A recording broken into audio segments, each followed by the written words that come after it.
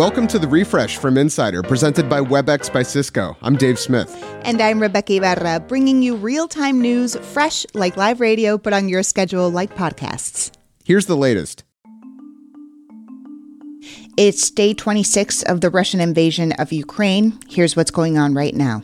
The devastated port city of Mariupol is refusing to surrender. Moscow had given Ukrainian defenders an early morning deadline to lay down their arms in exchange for allowing safe passage to Ukrainians trying to leave the besieged city.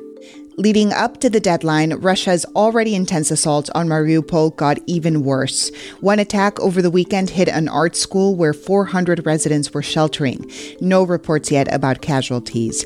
And in another ominous turn, the Mariupol mayor's office says Russian forces have taken more than 4,000 residents across the border into Russia by force. President Biden is making a big push this week to keep up a unified reaction to Russia's invasion. He'll talk with the leaders of Germany, France, Italy, and Britain today. On Wednesday, he'll travel to Brussels to take part in a NATO summit regarding the Russian invasion. And Friday, the president will cap off his trip with a visit to Poland. Ukrainian President Zelensky told CNN over the weekend he's willing to talk with President Vladimir Putin. I think without negotiations, we cannot end this war. That's what he told Fareed Zakaria. But speaking through a translator, he also had this ominous warning. If these attempts fail, that would mean that this is a third world war. Zelensky addressed Israel's parliament, the Knesset, over the weekend and criticized the country for not arming Ukraine or imposing sanctions on Russia. Israel has tried to play a mediation role so far, but Zelensky, who is himself Jewish, said you can't mediate between good and evil. And invoking the Holocaust, he warned that Putin is trying to implement his own final solution in Ukraine. Soccer superstar David Beckham turned over his Instagram account and its 71 million followers to a Ukrainian doctor over the weekend. The doctor, identified as Irina, posted pictures and videos of her heartbreaking work with newborns in the basement of a Kharkiv hospital. She said her colleagues are working 24/7, but none of us will give up. Beckham, a UNICEF ambassador for almost 20 years, urged his followers to donate to the children's charity. We're updating those headlines as news happens until 1 p.m. Eastern, so keep checking in. Also coming up, we talk about WAG. That's the dog walking app. It has big plans to grow and go public, but some former employees say it's just not that safe for dogs or walkers. WebEx is driving hybrid work by ensuring almost anyone, almost anywhere can be seen, heard, and have the ability to contribute equally. Learn more at webex.com/hybridwork. 73-year-old Supreme Court Justice Clarence Thomas is hospitalized with an infection and flu-like symptoms. He was admitted to Sibley Memorial Hospital on Friday night, and he's still there today. Thomas is vaxxed and boosted, and officials say what he's come down with isn't related to COVID. The court said in a statement last night that his symptoms are abating, and he's expected to be released in a day or two. A man in Wales who suffered with COVID for more than 7 months has been cured with an unusual treatment. 2 doses of the Pfizer vaccine. According to the BBC, it's the first time a COVID vaccine has been used to treat the illness rather than prevent it. 37-year-old Ian Lester had a weakened immune system when he caught COVID in December 2020. After initially recovering, his symptoms returned and he kept testing positive. His doctor's radical idea to use the vaccine as a cure worked almost overnight. It's a positive sign for others with weakened immune systems. If you're among the people who let out a groan when the CDC extended its mask mandate on planes through late April, you aren't alone. Even flight crews are fed up. Pilots from JetBlue, American, and Southwest are suing the CDC to drop the requirement.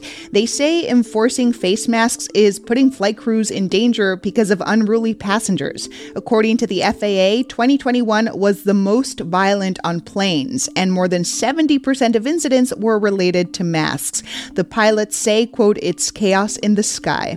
The U.S. is expected to formally declare that Myanmar committed genocide when it pushed more than 700,000 Rohingya Muslims out of the country in 2017. Many of the Rohingya fleeing to neighboring Bangladesh told stories of mass killings and rape. First reported by Reuters, Secretary of State Antony Blinken will make the announcement later today at the Holocaust Memorial Museum in Washington, D.C. YouTube might have helped solve a 20-year-old mystery. The people behind the YouTube channel Adventures with Purpose found a car submerged in a creek near Philadelphia with a body inside, NBC 10 reports. The YouTube channel says the car belonged to a father who went missing nearly 2 decades ago. The group uses advanced sonar technology to find people missing underwater. Police have not yet confirmed the identity of the remains, though. Ye, formerly known as Kanye West, won't be performing at the Grammys next month. Reports say the decision is because of Ye's, quote, concerning online behavior. The rapper was recently suspended from Instagram after harassing his ex-wife Kim Kardashian, her boyfriend Pete Davidson, and Trevor Noah, who happens to be hosting the Grammys this year. No word on whether Ye will attend the ceremony. He's up for 5 awards, including Best Album for Donda. Let's talk about dogs. If you own one, you've probably heard of the dog walking app Wag. It's kind of like Uber. Pet owners request dog walks, which gig workers then accept and fulfill from the app. Well, right now, Wag is preparing for a $350 million deal to go public, but the company is embroiled in conflict. Pet owners and former employees say Wag's policies put dogs at risk, and the company's been slow to respond to reports of dogs getting lost or even dying in a walker's care. So let's talk about it with Megan Morris. She covers tech for Insider. Megan, you have talked to former employees, walkers, and pet owners. What are they telling you about their experiences? They all say there's a real problem with a lack of customer service. Wag's revenues nearly doubled last year, but over the same time period, the company spent $3 million less on customer service. That's led to delays for walkers who need help with bleeding dogs or other emergencies. It also means that when people call to report real life and death emergencies, think dogs running away, being hit by cars, they can't access the immediate support that they need. And so dog walkers and dog parents say they've been left in the lurch by a company that doesn't seem to care all that much about their dog's well-being. You also write that dogs are getting lost. I talked to a former employee who worked there a couple of years ago, and he said about 1 dog was lost every day on average.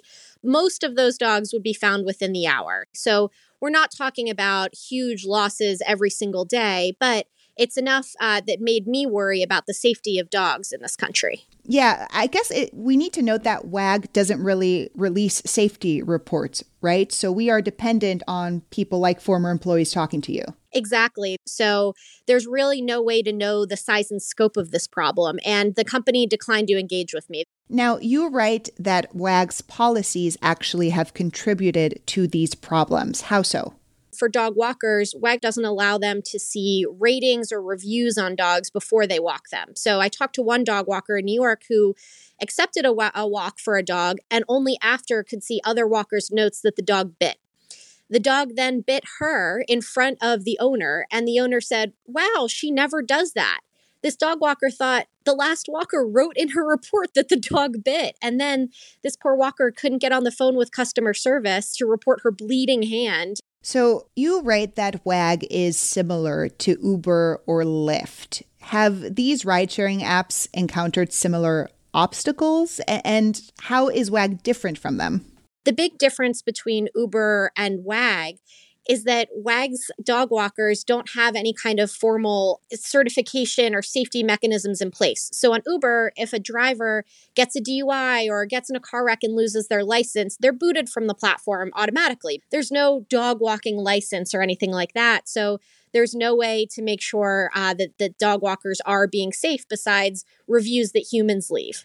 Megan, can you talk more about WAG's lackluster customer service? I talked with one startup founder who lost her dog in January. She was thousands of miles away from home, and she left her dogs in the care of a WAG sitter. And unfortunately, one of the dogs got away. She doesn't know how from this sitter.